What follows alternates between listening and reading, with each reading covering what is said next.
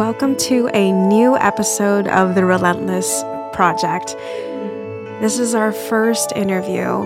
Her name is Maranda, and she's 29 years old, an amazing human being, an amazing mom to two beautiful boys, and she'll also be talking about her harrowing childhood story of surviving after recurrent child sexual abuse from a step-sibling and growing up in an unstable single-parent home with a mom that struggled with addiction.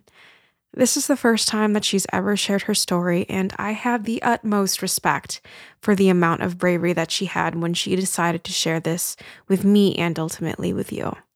This was recorded when I moved into the East Coast maybe a few months ago. I didn't have anything set up, and so the original audio from my old headset is kind of difficult to hear, so I decided to add this narration to help guide you through our interview. I do want to mention that this was a little difficult for me to do, especially since there was plenty of moments that I could relate to in my own experiences. And so if this is true for you, definitely take this at your own pace. This will always be here for you. If you don't already know this, I always make detailed timestamps for every episode on my website at www.relentlesspodcast.com. And without further ado, here's Maranda. I'm 29 years old. I was born and raised in Kentucky. Lived here my whole life. I now have 2 kids. They are toddlers. I grew up I've had a rough life. I've definitely been through some stuff that normal kids or people in general shouldn't have went through. For a long time, I let it affect me and my choices. And after having kids is when I realized I am my person. I am my own person. Nobody controls me anymore. And I don't feel victimized anymore. And I feel like if I can overcome it and see the light on the other side, I think other people can too. And for a long time, I have never opened up about my story. This is the first time ever. Maranda is such a brave soul for coming forward with her story in such a public forum. And I wanted to know more about how her child sexual abuse affected her growing up. And this is what she said. I come from a family that, I don't know the right word for it. That kind of stuff, you just don't mention. You don't talk about it. You act like it's never happened. That's frowned upon.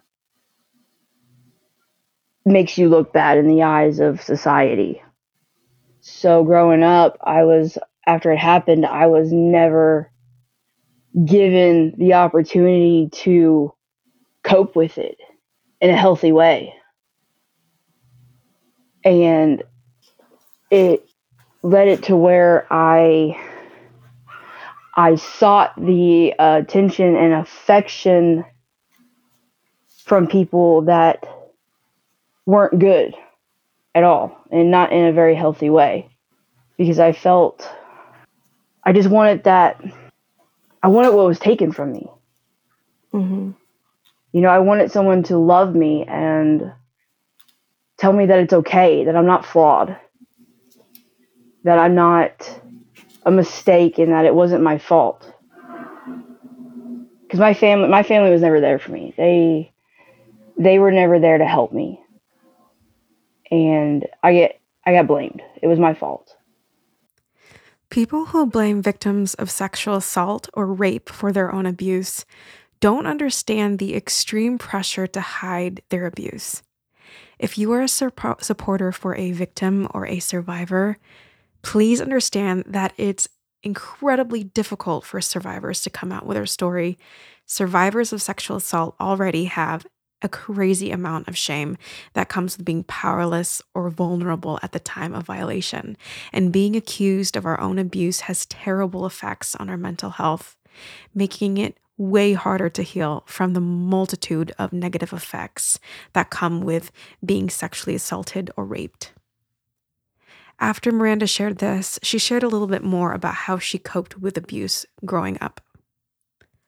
When I was 13, no, I take that back, I was 14. I was 14.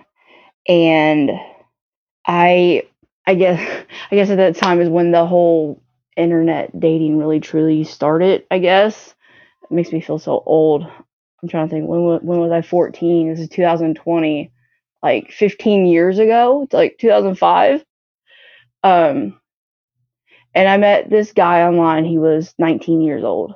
Now in the state of Kentucky, that's legal. Okay, 5 years is legal. And it was literally just for a sexual relationship. I'm 14 years old. I shouldn't be thinking about that stuff. But he said he loved me and wanted to give me the world. And I hadn't had anybody I had nobody.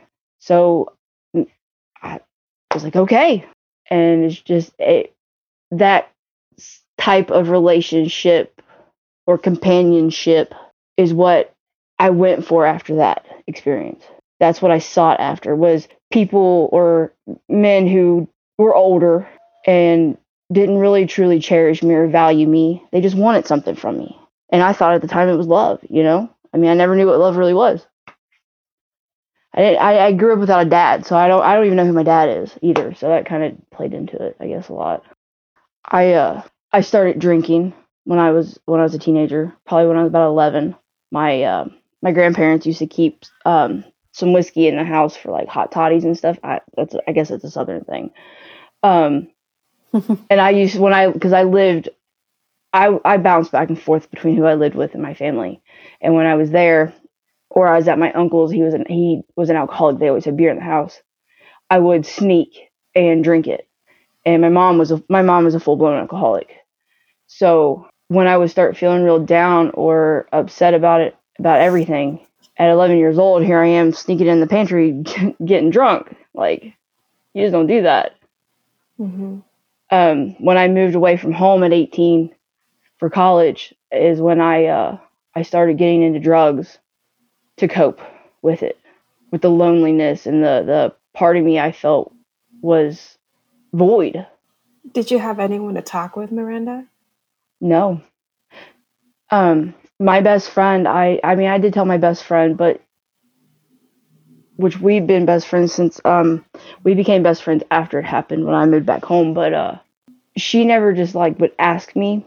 She would just like let me talk about stuff if I had to, but I knew she didn't fully understand or anything because she never had to go through it. Mm-hmm. So I never fully truly opened up. When did you start opening up about your story? I mean, not to other people, but when did you start looking into your own story and taking account of what had happened? When I was living in Lexington, Kentucky, and this was back in 2012. And I had come across on Facebook at that time. They used to have this thing where it would be like suggestion for friends through friends you were friends with. Well, a girl I graduated with, she was originally from down there. A mutual friend popped, or not mutual, but a suggested friend popped up, and it was the guy who'd done it, who had raped me, and it was that moment that I started, I guess, to analyze it in my head. It was slow at first. I mean, it's been kind of slow over the years, but the last year or so, it's just, I don't know, I just felt like it was something I needed to do. The last year or so, really truly put it out there and look into it, because I get parts of it I don't fully remember, and I don't know if it's just my subconscious. Oh, absolutely, that can definitely happen. Or what. I've honestly thought about reaching out to him, but I kind of don't at the same time, because I feel like he owes me that. Because I mean, not only did he take my childhood, my innocence away from me, but I mean, he destroyed everything, and he destroyed my whole life. And then when I found out he had kids, I felt guilty since that day, because they were my age. They're my age. when I was that age, you know? Yeah. I don't want to interrupt you, but I hope you truly know that it absolutely isn't your fault that he has children. Not at all. It's a terrible thing that he does, but it's not your fault by any means. If you're a survivor of child sexual abuse who was told that your abuse was your fault, I want to remind you that it's not your fault. You were young and didn't understand yourself in the same way that you do today. A lot of the times, whether or not we were accused of fault, we as survivors will even blame ourselves for our own abuse. Maybe we'll say things like, I let it happen, or blame ourselves for not coming forward with our own story. As horrible as it is that we as survivors have a tendency to blame ourselves about anything regarding the abuse, it's pretty common. So if you need to hear this, I want to let you know again that it was not your fault. No matter what you did, no matter what you did it for, no matter what you couldn't do at the time, it wasn't your fault. Sometimes we'll try to take the blame for any aspect of our abuse because it's our subconscious way of protecting us from feeling vulnerable. But we were vulnerable. And again, it was not your fault, just like what had happened to Maranda was most definitely not her fault. And the fact that her perpetrator later on in life had kids, that was definitely not her fault. And so after she shared this with me, she shared a little bit more about what it was like growing up after the abuse. This is what she said. How old were you when it? I was 8 when it started. And when you say started, did it happen over a period of time? Yes. It happened from the first I wouldn't really call it actual rape, but the first sexual encounter I had with him, my mom had started seeing his dad, and my mom was a full-blown alcoholic at this time, and she had took me around her boyfriends or flings or whatever you want to call it all the time. And I don't mean just like one, it was a different person every few weeks, every few months, never more than 3 years. And me and my mom had lived with my aunt at this time, but my mom was never there. Like, she's gone all the weekends. If my aunt was off, she was gone. My aunt practically raised me at this point. And one day my mom comes in and says, Miranda, I want you to meet this guy. I guess she'd been seeing him for like a year, which I found really weird that I had never met this guy at that point. And she took me to Frankfurt, where he lived at for the weekend. And he had a 13-year-old son. Well, that night, I was sleeping in the living room, but I wasn't really asleep because I had a hard time, I guess, falling asleep at new places. Mm-hmm. So I was just watching Tarzan, the Disney movie, on repeat. Well, he comes in the living room and I pretend to be asleep because I'm like scared anyways. I'm in a new place. I don't know these people. And he lays down beside me and I just continue to pretend like I'm asleep side note, my mom and me have never had a good relationship even when I was super young. We never had that motherly daughterly bond. She could go from being super great and super nice to the most scariest person you've ever seen in your life in an instant. So I didn't want to wake her up because I was scared. Not only of him, of this place, but my mom too. And he started touching me, which I was laying on my stomach. So he put his hand on my back at first and then put it into my pants and started fondling me. I guess it's the word I should use. And I just laid there and silently cried and let it happen because I was scared. That must have been terrifying. especially since you didn't know who to go to during that time. Truly, it was. Not only that, but I'm 8 years old. I don't really know what's truly, honestly happening. No, absolutely. And so that was the first time. That was the first time. And it was just with his fingers. He didn't actually, I guess it would be rape, but it wasn't like full blown. I don't really know what the words would be to describe it, like He violated you. He did. He absolutely did. There is no measure of that. Absolutely not. He harmed you in the worst way possible. And when did it happen again?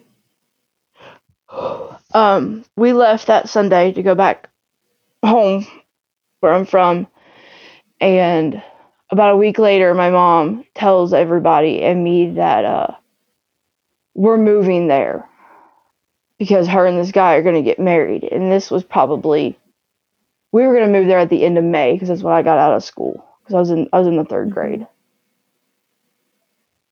And I threw a fit. Not only that, but I didn't want to leave my family. Like my grandfather was alive then, and he was everything to me. Like he was the only person, one of the only people, looking back now, that I knew loved me and cared about me, and he's the only one that would save me when my mom had, I call it an episode, when she goes crazy.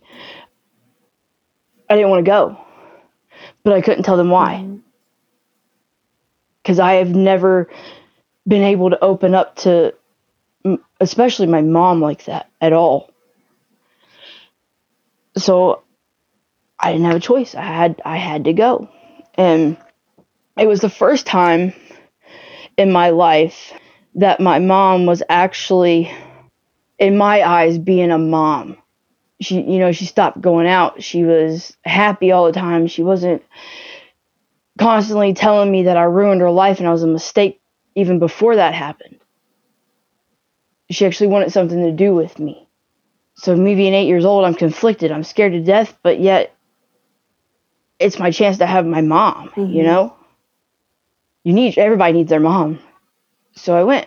And the first couple of nights that we were there, because they got a new house or whatever, and they wanted to get a different place because they lived in an apartment down there, and they called him WD, which was basically short for because he was named after his dad. And obviously we had to have separate rooms. Well, the house that they got was kind of pointless because when you went upstairs, our rooms were separated, but not really. Like a wall and a door separated our rooms. You had to walk up the stairs and through my room, around a corner, and into the his. only way to get to his room. So really, we were still in the same. We were in the same room. Gotcha. Yeah. Shit. And I wrote notes down, but it's. Sorry, I've just never actually.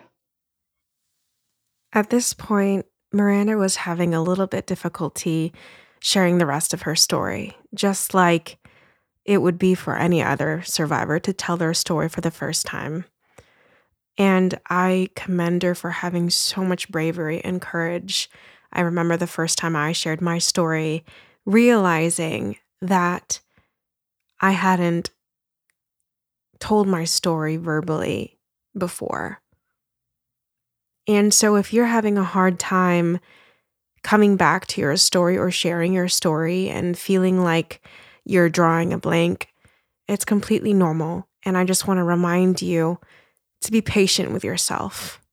Miranda's such a strong person, and she was so determined, and she continued.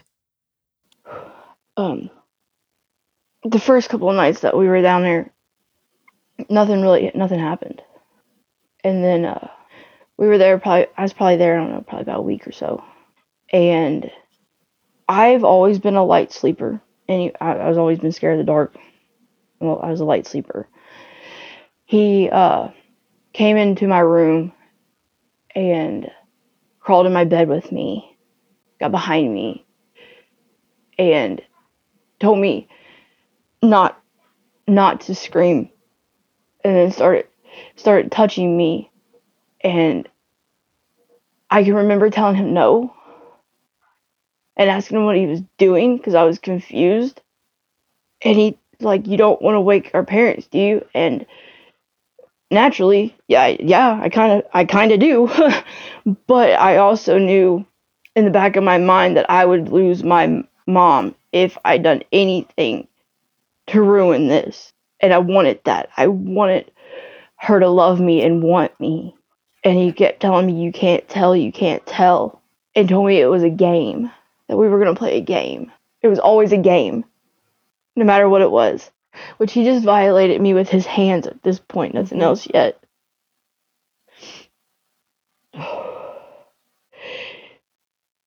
Pretty much almost every night from June to November, he would rape me. And I would let it happen because I was scared. What kind of kid is scared and let someone do that because they don't want to lose their mom? So they're just now finally having a connection with and that bond with. Who does that? You were just a kid, Maranda. You wanted so desperately to have your mom, to have a mom. Your dad wasn't around. And at that age, it's the most logical thing. It's a logical thing for a child in their mind. You didn't know. I'm so sorry, Maranda. I've never admitted that part out loud. As I was always scared of admit that I let it happen, and people would tell me that, well, then you didn't get raped. Nothing happened to you. You wanted it. No, I didn't. You were more afraid of what would have happened if you had shared it. And it's a terrifying thing to share, especially as a child. It got worse when that summer, he had a brother named Jimmy. He was 11. We got along like true brother and sister would get along. We would fight one day and be buddies the next. He never done anything. He didn't act nothing like WD. My cousin Aaron had flew in from Arizona and stayed the summer with us. And he didn't get along with WD for some reason, but me and Aaron were super close. I think they beat each other up like 4 times that summer. So they had to split everybody up, and Jimmy and Aaron had to share what was WD's room, and they put WD with me. And it was almost like he had this like I was his possession almost. Because like we had some neighborhood kids that which they were all boys except for like 2 little 5-year-old girls, and I'm between the ages of 8 and 9, and everybody else is like 10, 11, 12, 13. I think Aaron was like 14 at the time, maybe. So like I got really close with the other 2 neighborhood boys that were, one was my age and then the other one was 2 years older than me. And every time I'd hang out with them, because I would try to hang out with them and like get away from WD and everything, you know, and he would get mad. Like he would just, I look back now and I can remember little, I guess now it would be considered like jealousy things, you know, as you get older, you realize people get jealous. Little things he would do to like cause friction, especially between me and this, the kid that was 2 years older than me. I guess he would be like my first like crush or whatever, you know. He was like my, I consider him my first kiss, you know, like I wanted that, you know, I wanted to kiss him, not be forced. WD would just, I don't know, it was, if he was upstairs playing the Nintendo, he would constantly be like, Miranda, come up here, Miranda, come up here. I need your help with something, or I need this, and like make me sit down like next to him and watch him play this stupid Super Mario game. And there was some nights like my mom and his dad would be up downstairs, and he'd have me come in his room and do stuff to me while they were up. I mean, that was always his favorite game. That's what it was a game. It was like playing house is what he called it. This was after the summer ended and everybody went home. And I don't know how much how detailed you want me to be about like You can certain be as things. detailed as you want. You can be as less detailed as you. It's completely up to you. This is your story. Mm-hmm. I guess I don't know like the appropriate words to say. He would call it playing house, and he'd tell me I was his, and that I will always be his, and that he loved me, and that I should want to make him happy and please him. And that's when he would make us get on his bed, and I would have to kiss him and then go down, and that's when I learned what a hand job and a blow job really were. And as he was doing it, he would tell me, he would call me a whore, and I was his little whore, and this and that, and I don't know what those words were. I didn't know what that meant. And he's like, "This is what adults do. This is what we're gonna do. We're gonna be together." And I'm thinking, my mom's supposed to marry your dad. You're my stepbrother, and he never had a girlfriend. Didn't want a girlfriend. Did it at any point stop? When things advanced more into his penis going into everything down there, that got more frequent. Probably like around so this September. was over the course of an entire year. This was a course of 6 months. Let's see, June, July, August, September, October, November. It must have felt like months. Forever with how often it happened. I dreaded going to sleep because when that would happen, he'd always come into my room and always get behind me. And the nights that I really would try to quietly put up a fight, he would literally get on top of me and pin me down. And I mean, he violated me so bad when those nights would happen. He raped me in my vagina and my butt. I mean, and not just once. And he got to doing it so frequently that there was one day, right about a week before everything blew up, that I had went in to use the bathroom, and I had completely soaked a pair of my underwear in blood. I was bleeding from down there. I didn't say nothing. I didn't know what to do. I just kind of like, what the hell? And I took them off, and I thought I hid them, like wrapped them up, hid them good enough in like the trash can, in the bathroom, so my mom wouldn't see. But the next day, she come and got me and was like, "We need to have a talk, Miranda. I just thought I hit puberty, okay? Like I was, I was having a period, so I got to hear that whole talk, right? Well, I had only bled that one day. There was only blood that one day. So my mom had this big talk and was like, show me how to do this, and then like I had to do it every day or whatever, which I didn't say nothing to her. At this point, 8-year-old Miranda still didn't have enough courage to come forward with abuse. She was afraid of losing the opportunity of finally having her mom involved in her life after years of neglect. And then she talks about the jarring experience of how her mom discovered Miranda's abuse. Well, a couple of days later, after school, I had went down to hang out with one of the other kids in the neighborhood all day long. And I usually came home, like if I wasn't staying at their house for dinner, if they were getting ready to have dinner or it was getting dark, I had to go home. I mean, I lived maybe a block down the road, maybe a block.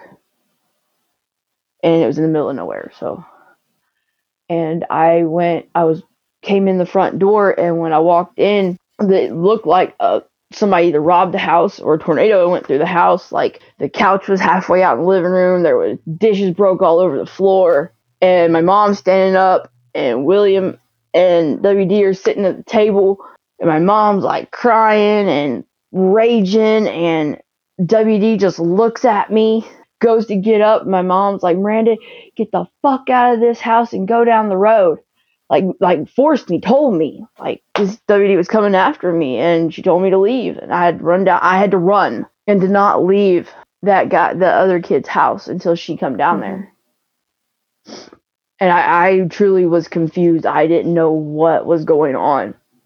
It was probably about 10 o'clock, because when I got back down there, he was actually coming outside, and I had scared him, and I was crying, and he brought me in, and his mom's like, what are you doing back here? And I was like, I don't know. I was like, something's going on. The house is destroyed. My mom told me to come down here. I don't know. And they let me stay down there, obviously. But it was probably about 10 o'clock at night when my mom came down there. And she told me to get in the truck. She talked to his parents, but I couldn't make out what they were saying. And, like, I really liked this kid. Like, it was, we really liked each other. And it was actually the last time I ever saw him. It was the last time I was ever in Frankfurt. And I didn't know that at the time. And she gets in the truck, and she's like, I know what happened. And I don't deal with confrontation very well anyways. Never have, no matter who it is. And at this point in my mom and mom's relationship, I'd always cower and start crying because she has came at me before, And I was like, I don't know what you're talking about. And she's like, I know what he did. I know what he did to you. I know what you let him do. And she goes, you're going to the police. I'm taking you to the police station. And I was like, no, please don't. I didn't want to. So this is the part where Miranda talks about her shaking experience of being interviewed at the police station and later being examined by a sexual assault examiner. The laws of how to protect underage victims of sexual assault or rape are different in every state and are not always the best for the victim. States that have stronger protections understand the process of being examined can be just as traumatizing or more traumatizing than the assault itself. This was especially true for Miranda 20 years ago when her mom brought her to the police station to be examined and interviewed. I didn't want to report it. I didn't. Because I seen the look on her face and in her eyes, and it was hatred. And it wasn't towards them, it was towards me. And she made me go to this police station down there. And I don't know if it's done different now, but I know 20 years ago, I had to tell two middle-aged, probably 6'2", 200-pound fucking officers that I was raped.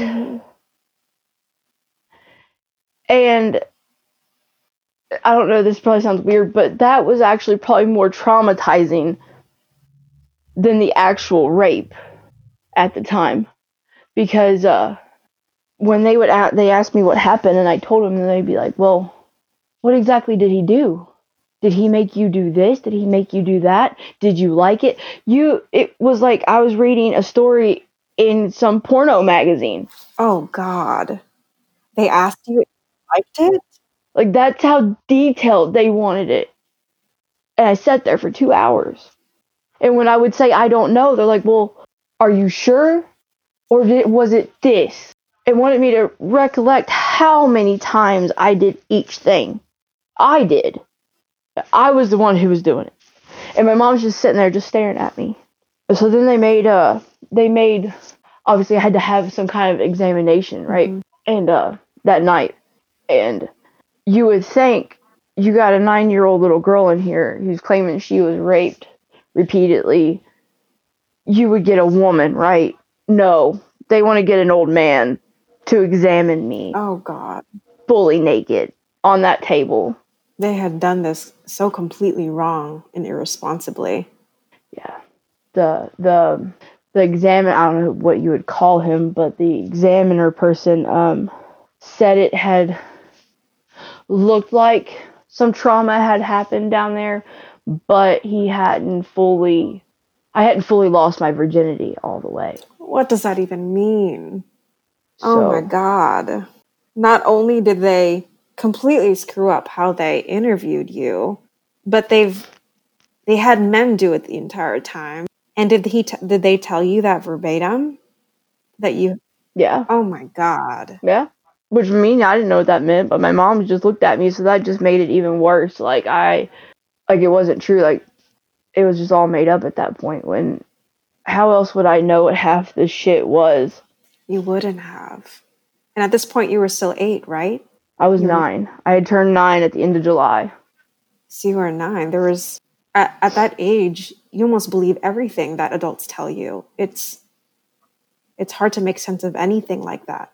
And then after that, we drove all the way about an hour and a half, 2 hours back up to northern Kentucky, and was beating on my aunt's door at 2 o'clock in the morning. And my mom had to tell my family what happened.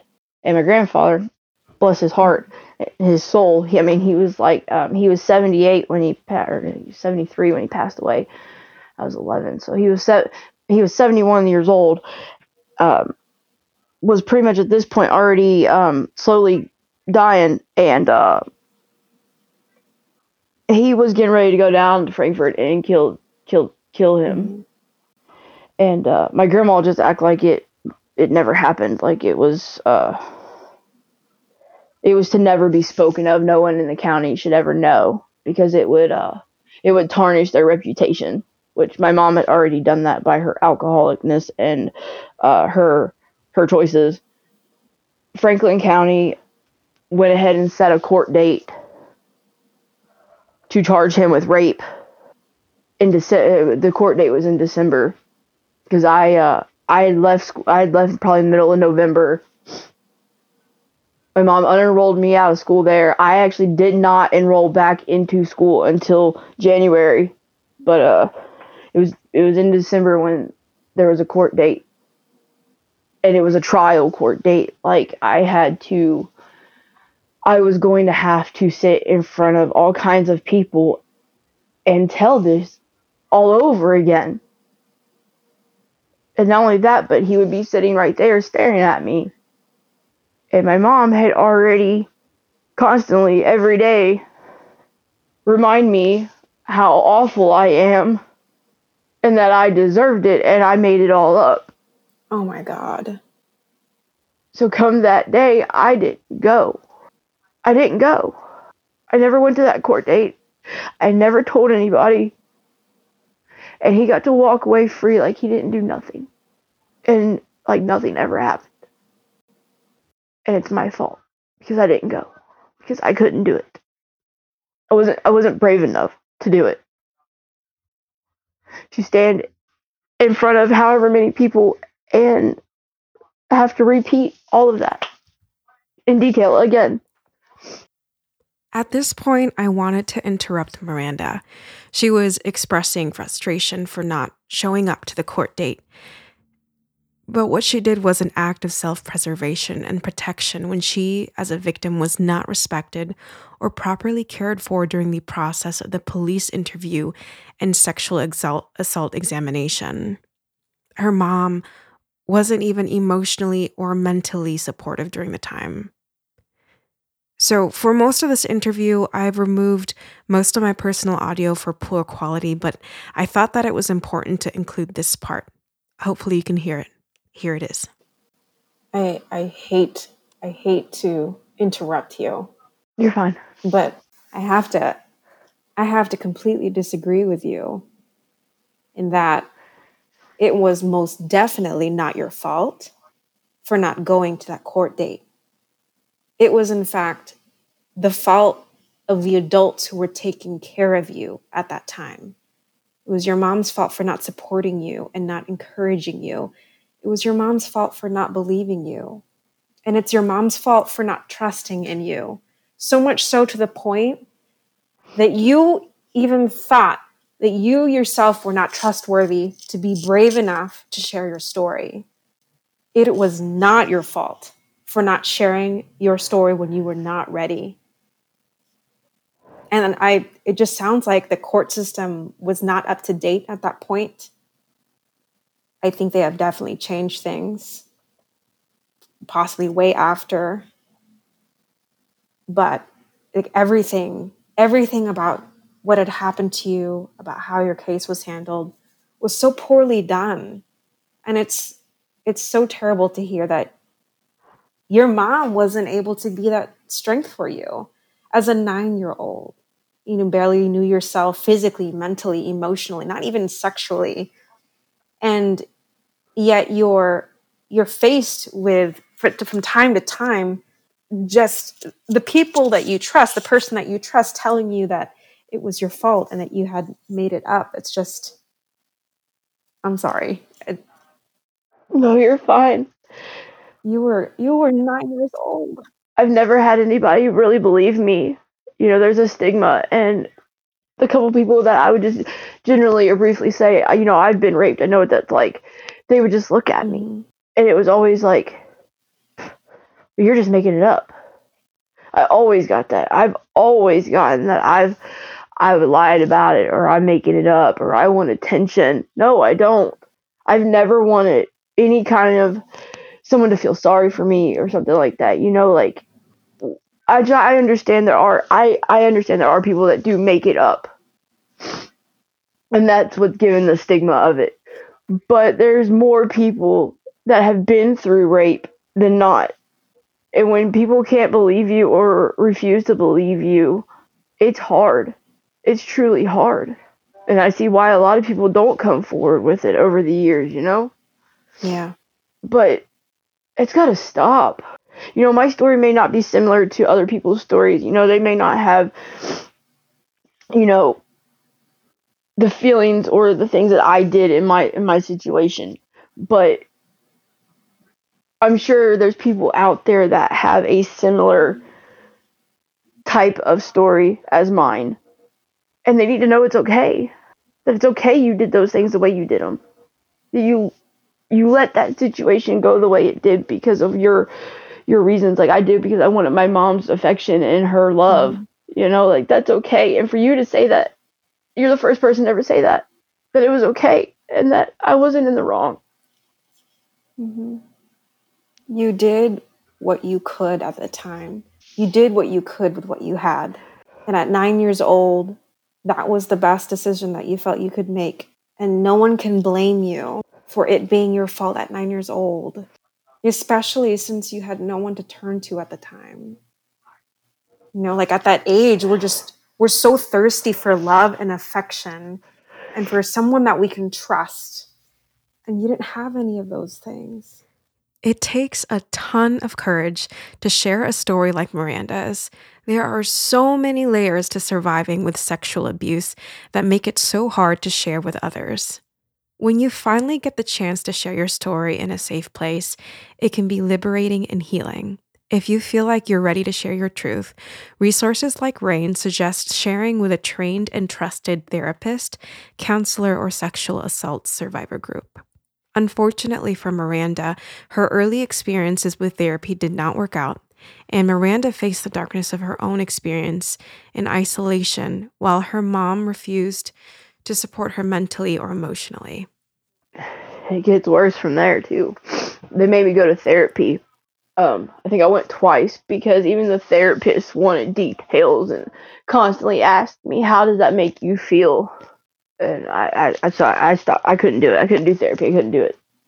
And then about a year later, I tried to talk to my mom about it because I couldn't handle it. I wasn't handling it very well. I mean, I tried to kill myself at this point. I'm 10 years old, almost 11. Who thinks about suicide? Who tries to kill themselves?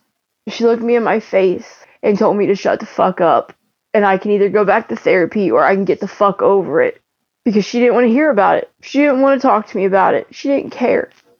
I ruined her life and I took her happiness away. And she wished she never had me. And I never talked about it again. And I never thought about it after that. I put it subconsciously away, I think, Mm-hmm. because it was the only thing I had to do. I didn't have no other options at that point. And I've tried to kill myself over the years about 4 times. And each time my mom tells me she's going to stick me in a mental institution because that's where I belong. And then she come out a couple years ago and told me that her and William got back in contact, and right about a couple months after it happened, and she was trying to get back together with him and take me back down there. Oh my God. And that they were just gonna put WD in therapy for his sexual problems. Oh God. Yeah, they weren't even gonna send him away to live with his mom. No, they were just gonna let him go to therapy every day to talk about his over sexual activities, I guess. But that didn't happen because William didn't want her, so that resulted in it being my fault too. Even though his son got to walk free and has not even a sealed record from being a minor of rape charges. There's nothing on him. If you were to look in his file, it would be squeaky clean of rape, at least. Because he was under the age of 18. And I didn't go to that court date. Oh God. Which I can't even find any kind of records of that court date. I can't find nothing. I've looked off and on over the years. I can't find the police record or nothing that I can't find nothing. Because at this point in my life now, I feel like I need that closure. Like I need to remember the parts that I don't remember, because I know there's things that I can tell you vaguely that he did to me, but some of this stuff was so bad that I've blocked it out. And that's a normal response to trauma. I don't know if that's normal to want to try to remember. It is. Mm-hmm. But I can't find nothing. It's like it never even happened. Don't even exist. Your mind protected itself in the best way it could. And oftentimes when something so terrible happens to us, we can almost shut out from that experience. We detach it, and then it's really hard to remember that memory. But I can definitely say from personal experience that it's normal to want to remember, because it's something that had happened to you. It's your memory. It was your experience, and you wanting to make sense of what had happened it makes complete sense, because it was a very confusing time. And as an adult now, it's different.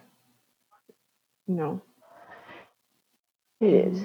It is different now that I found a support system, at least within you, that I don't feel judged. I feel like I can talk about it and it's okay. And more people need that. Oh, for sure.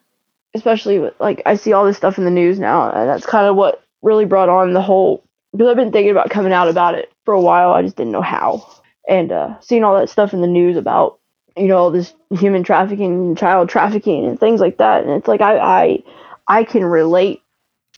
After Miranda shared her story of her child sexual abuse and the aftermath, I wanted to know what she would tell Miranda at 8 years old if she could go back in time. If you had the opportunity to talk to your 9-year-old self as a 29-year-old, 20 years after the fact, what would you tell Miranda? That it wasn't worth it. It wasn't worth letting it happen, because no, it don't matter.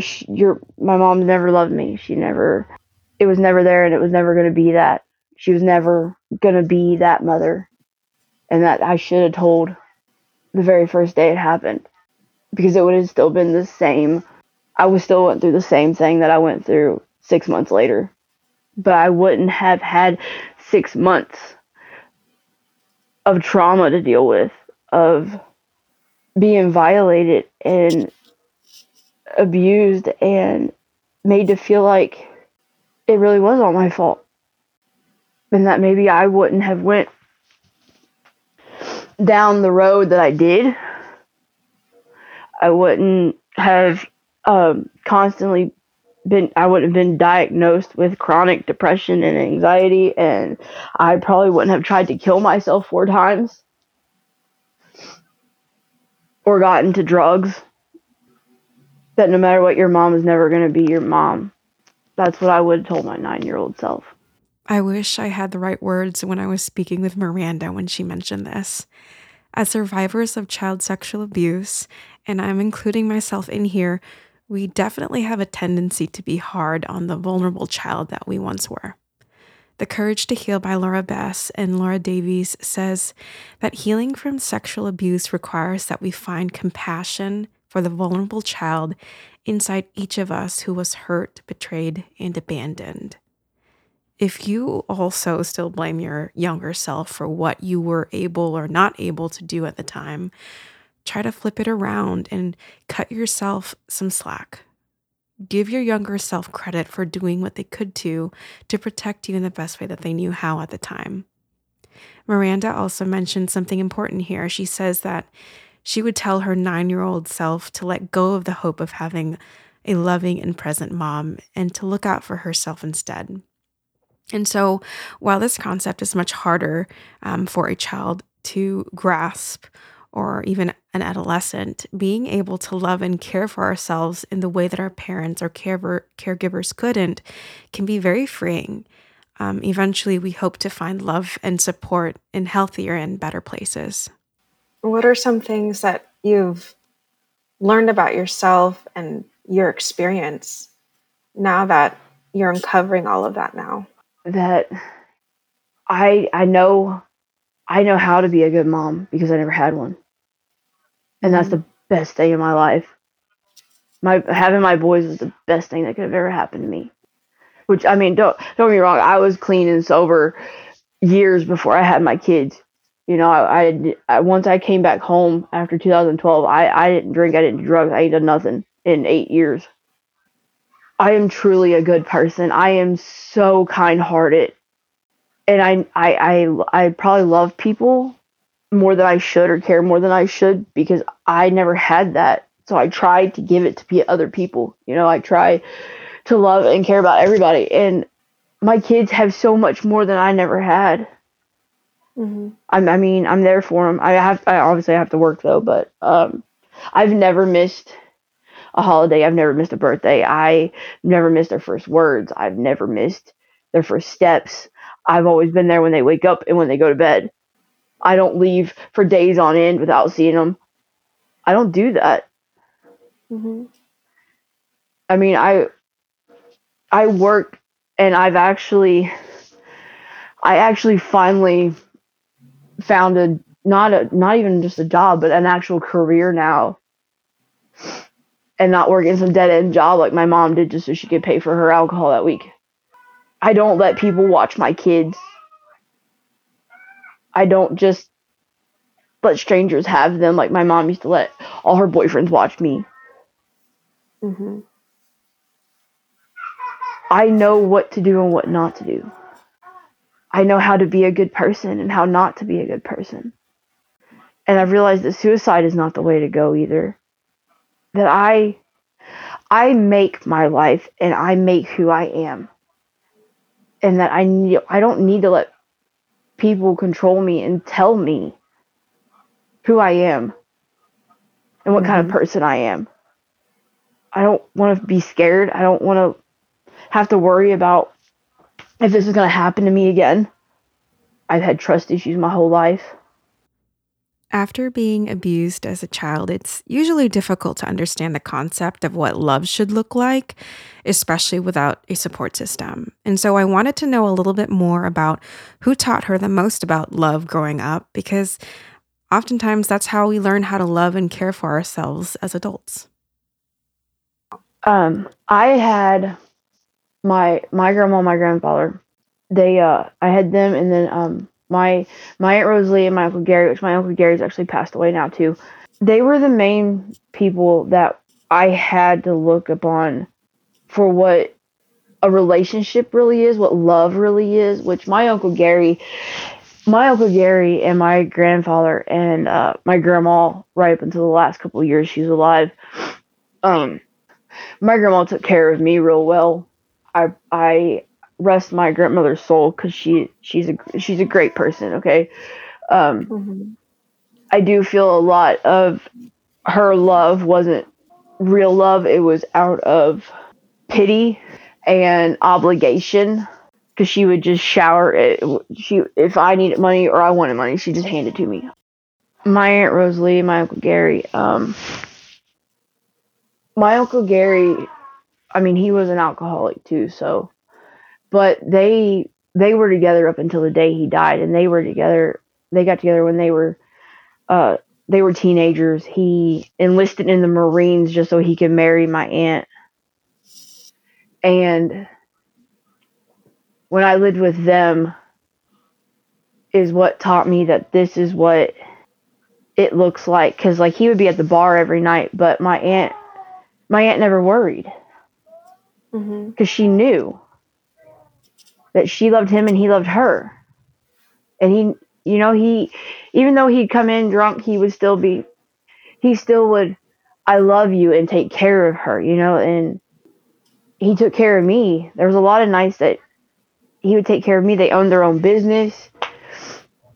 When I was younger, that's who really taught me about love and showed me love really Mm-hmm. the most. My grandmother really actually never showed me love. When I lived with my grandparents, my grandfather took care of me. He didn't work. My grandmother worked at the IRS up until about a year before he passed away. So when I lived there, my grandfather took care of me a lot. He would always tell me, I was a good kid, and I was nothing like my mom. I was never going to be nothing like my mom. That's what your grandpa told you? Yeah. That I was good, and that I had a kind heart. I think I had a general ideal because of my Mm-hmm. aunt and my grandparents, but I didn't have it wasn't like embedded in me that that is what you should have. Mm-hmm. I mean, I knew, and I knew generally, but it wasn't normal for me to have what like my grandparents and my aunt had, and it was never normal for me. When Miranda talks about how she's learned about love, she shares a lot about the unstable life that she had with her mom. She had a family who would do their best to care for her when her mom wasn't around, and every day was so inconsistent that she became used to unpredictability. This is important because her mom was a huge part in Miranda's life. The hardship she had with her mom was an entire thing on its own, and it's something that made growing up with an experience of sexual abuse that much more challenging. I mean, by the time we moved to Frankfurt, my mom had done been with 10 guys that I can remember, and some of them were just like one night stands that she'd take me around just so she could go there that night because my family wouldn't watch me and she'd be pissed off. And me, I thought it was normal that your mom was never home on the weekends because my mom would literally, I would never see her after Thursday night till Monday morning. When we lived with my aunt Roseanne, my mom only took care of me then Monday through Thursday, and that was only at night because my aunt worked nights, and that's if she wasn't able to pawn me off on my other aunt or my grandparents. My aunt Roseanne would, when she would get in the mornings, she would get in time to wake me up, get me breakfast, dress me, or pick out my clothes, whatever. I was in elementary school. Take me to school, physically walk me into the school, and she would be up in the afternoon time to pick me up before she went to work that night. Wow. And then she'd have to take care of me full time on the weekends when my mom was out partying. Did she ever talk about your mom in any way or? Not when I was younger, no. Which Mhm. my aunts and my mom are 12 years apart anyways. My mom's the baby. My mom and my Aunt Roseanne never really ever got along anyways. I do remember one night in particular that which my mom's always kind of been a short, heavier person, and my aunt's kind of tall and super skinny. Looking back now, knowing what I know about like drugs and stuff, this is probably actually one of the worst nights. This was before my mom ever even moved me to Frankfurt. she had been acting real strange that night. My aunt was at work, and I would either sleep like in the living room or in my aunt's bed. I had my own room with everything in it. I just didn't like to sleep all the way in the back of the trailer because I was scared of the dark and stuff. And I was laying down on the floor trying to go to sleep because I had to be up for school, like it's during the week. And my mom is just, I'd never seen her acting like the way she was that night. And I remember asking her, "What's wrong with you? What's wrong with you? Why are you?" She was all jittery, wouldn't stop talking, and not making any sense about shit.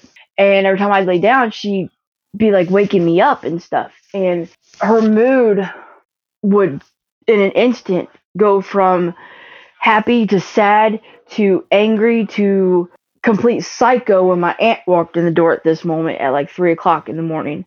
My mom specifically told me that she had too much coffee to drink. She drank too much coffee.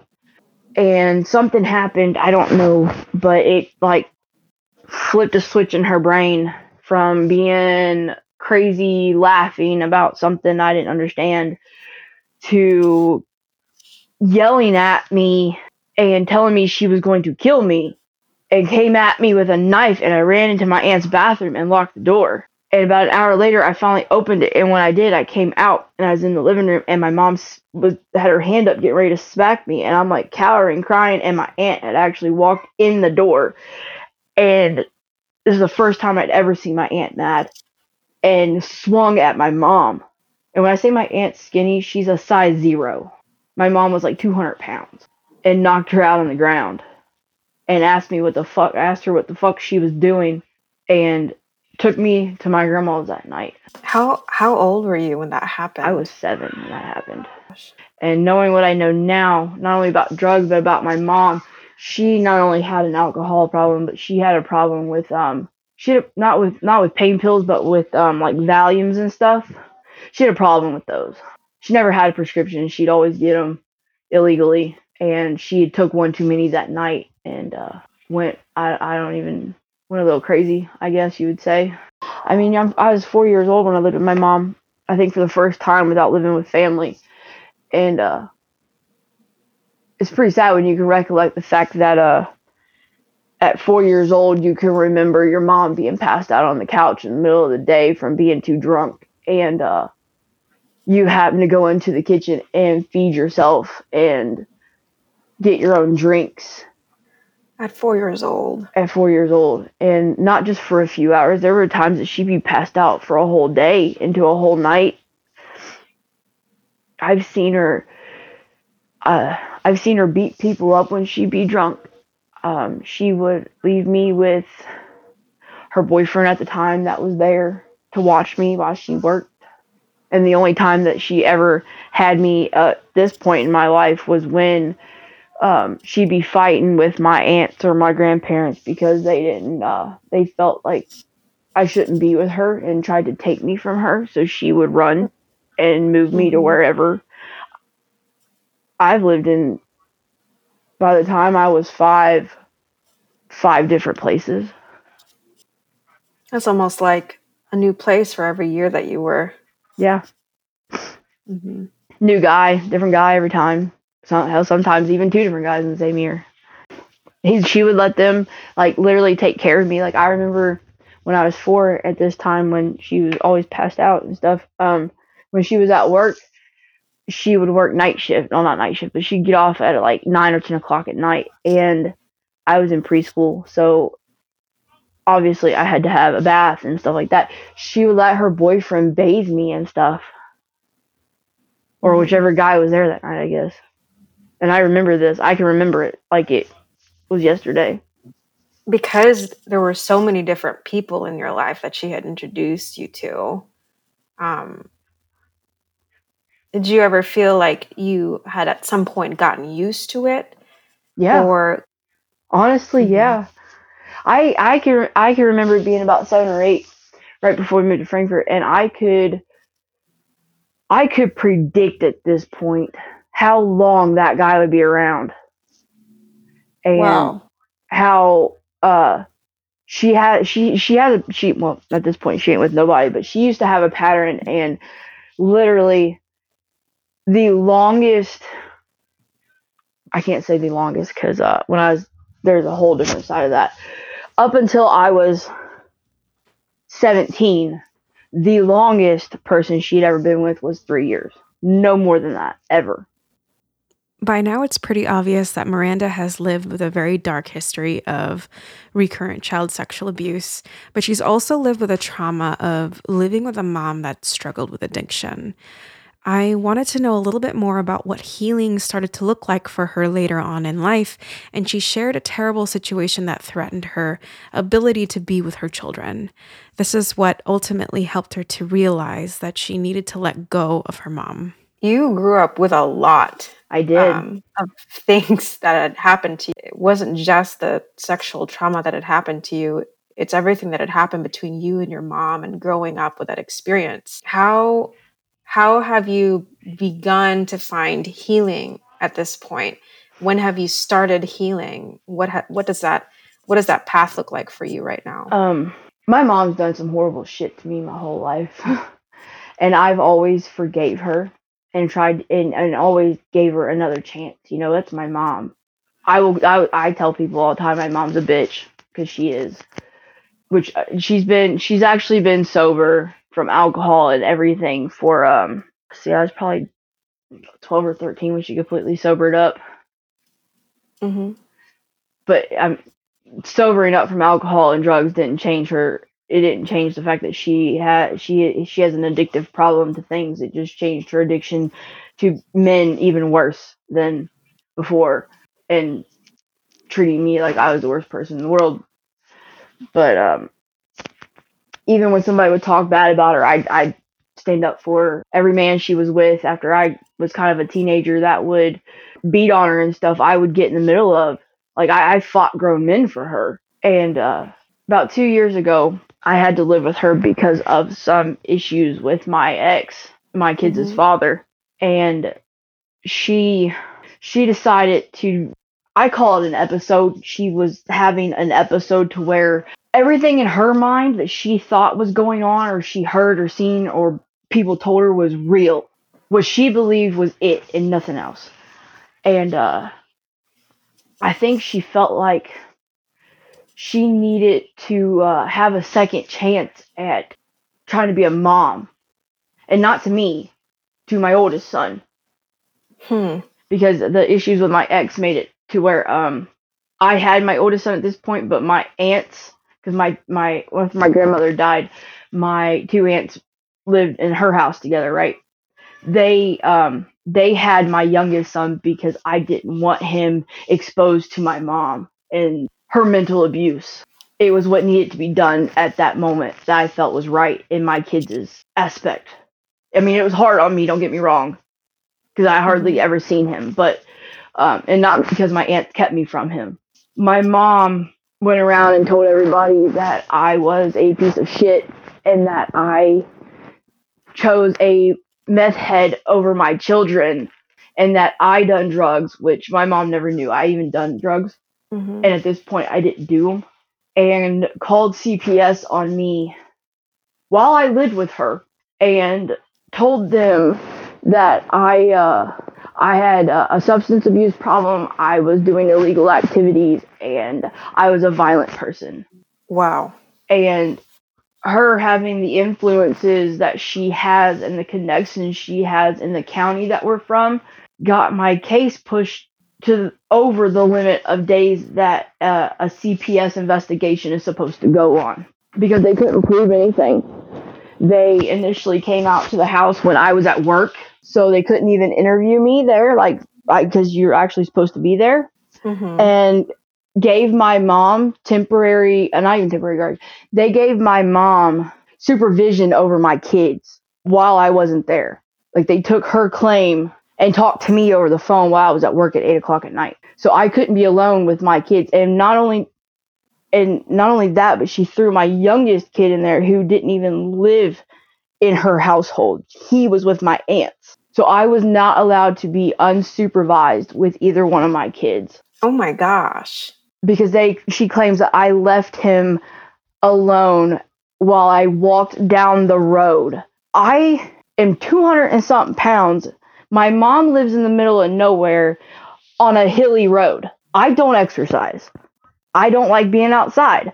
Why would I walk down the road, let alone leave my kid unattended? Like, if you just look at me, you're going to know that was a lie. And carrying a basket, a white basket. And the caseworker believed her because a witness had seen me. And I found out a couple weeks into it that the witness was a girl that she worked with that lived down the road. That was a friend of hers. Wow. Who initially supposedly made this claim. So she successfully framed you for neglecting your children. Yeah. And the caseworker determined that I had a substance abuse problem, illegal activities, and domestic violence, because they ask you, have you been in any domestic violence situations? No, I physically have not been in a domestic violence situation. My mom has a record of domestic violence, not me. And the caseworker put it on me. And I don't know about anywhere else, but I know in Kentucky, it's 45 to 60 days, and that's 7 days a week is what it's supposed to be. Not one time did I have to drug test. Not one time did they come back out to that house. And it went on for over 90 days, to the point where I had to call this office. I even walked into this office like 4 times demanding to talk to somebody because, I mean, you got this paper on me where I can't be unsupervised with my kids.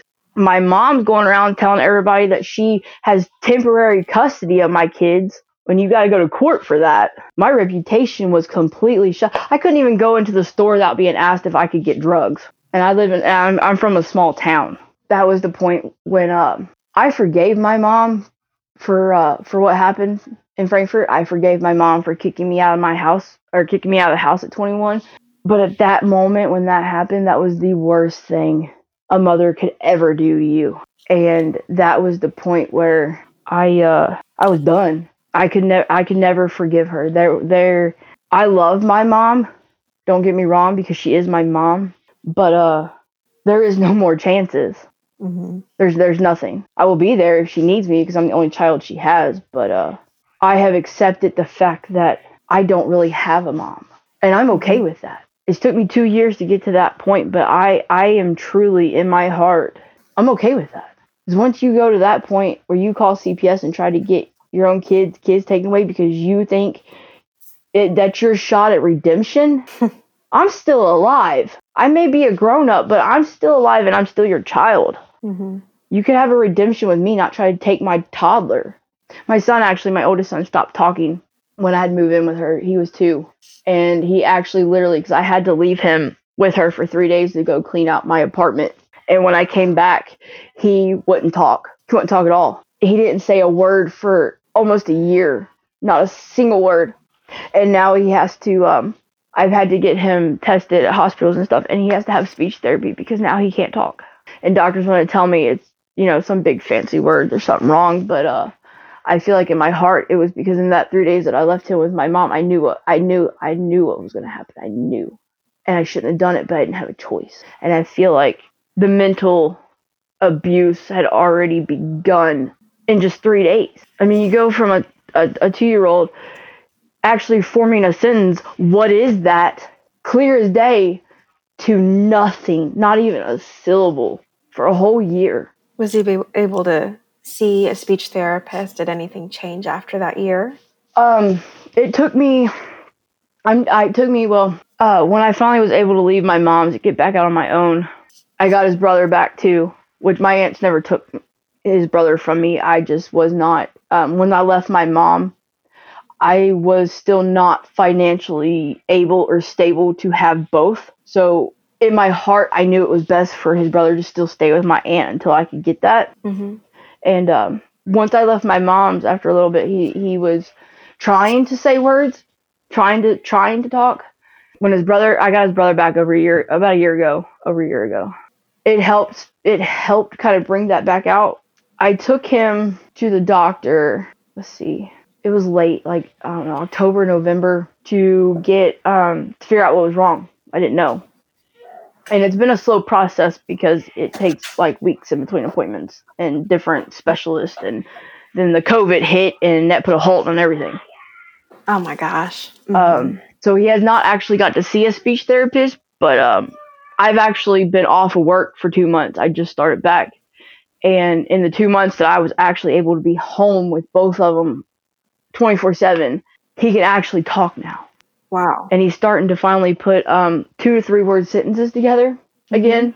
And he's 4, but he's never with my mom. If I go and stay at my mom's, because sometimes there's like I went and stayed the night or like a weekend or something with my mom just to make peace as my per request of the rest of my family. I don't ever leave him alone with her. But my kids don't really go around my mom a whole lot. I wanted to bring it back to when she mentioned about what it was like to finally let go of her mom and what kind of impact that made in her life. This is what she said.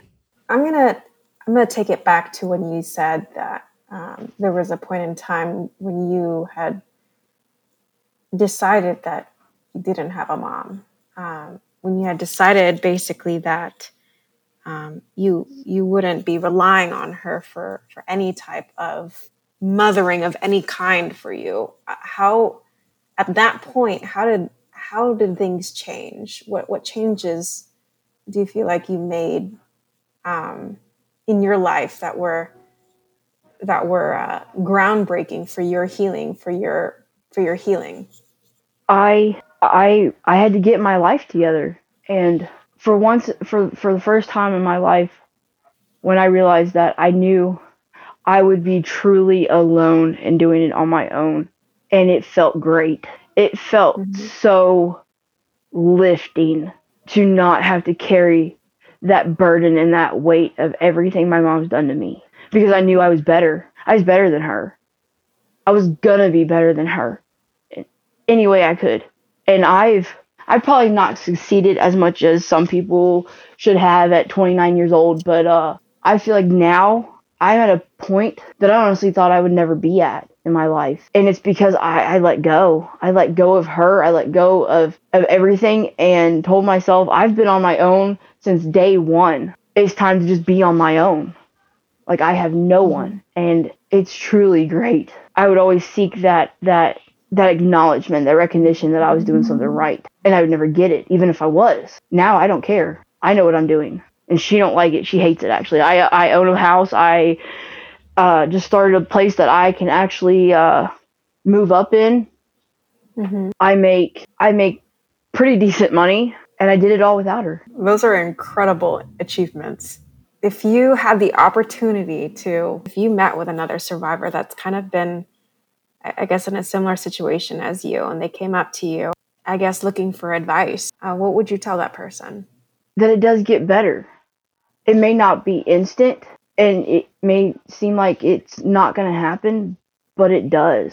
I truly believe when people, like with my mom, everybody's going to hit a point that's their breaking point, and you're going to know when it's your breaking point. It took me 27 years to hit that breaking point. And I had a friend who had a mom similar to mine, and she done everything like I did, would constantly forgive her, always be there for her. People would tell her, you need to just stop, just do this, and she'd come to me about it, and I'm like, look, people are going to tell you that. I said, but until you know in your heart, in your mind, that you hit that point, it's not going to happen. And I think, like, with people, if people have been through rape like I was at a child's age, they're not going to feel like it's going to get better, that it's people are going to judge them and look down upon them, that they were kids that are making it up.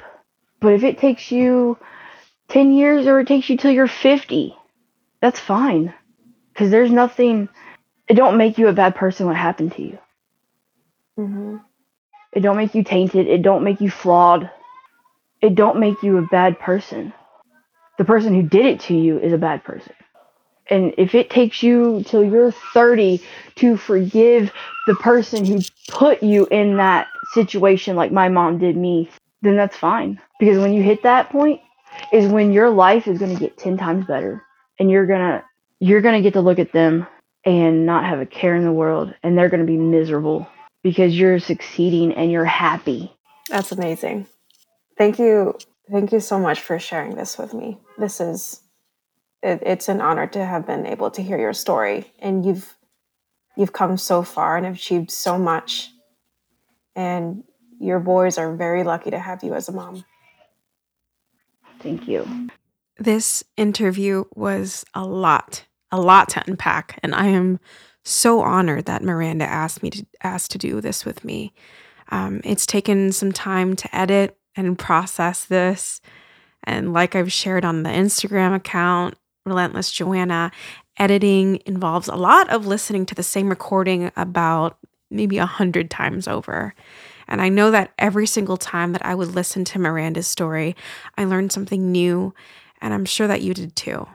Every survivor's story is so unique and so important, and yet there are parts of it that we share together. Remember, if you are a survivor, you are not alone. You are worth a better tomorrow and a better life. Just like Miranda shared with us before, it can get better, and it does get better.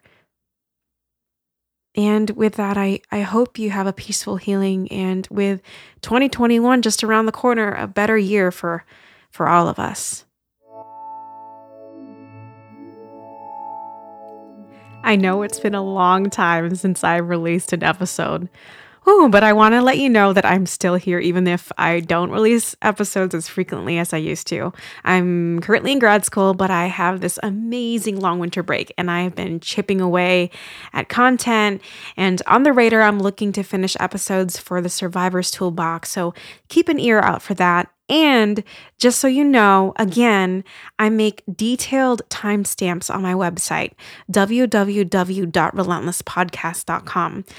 There's a bunch of resources that I've collected in there, and I've timestamped every single episode that I've ever done.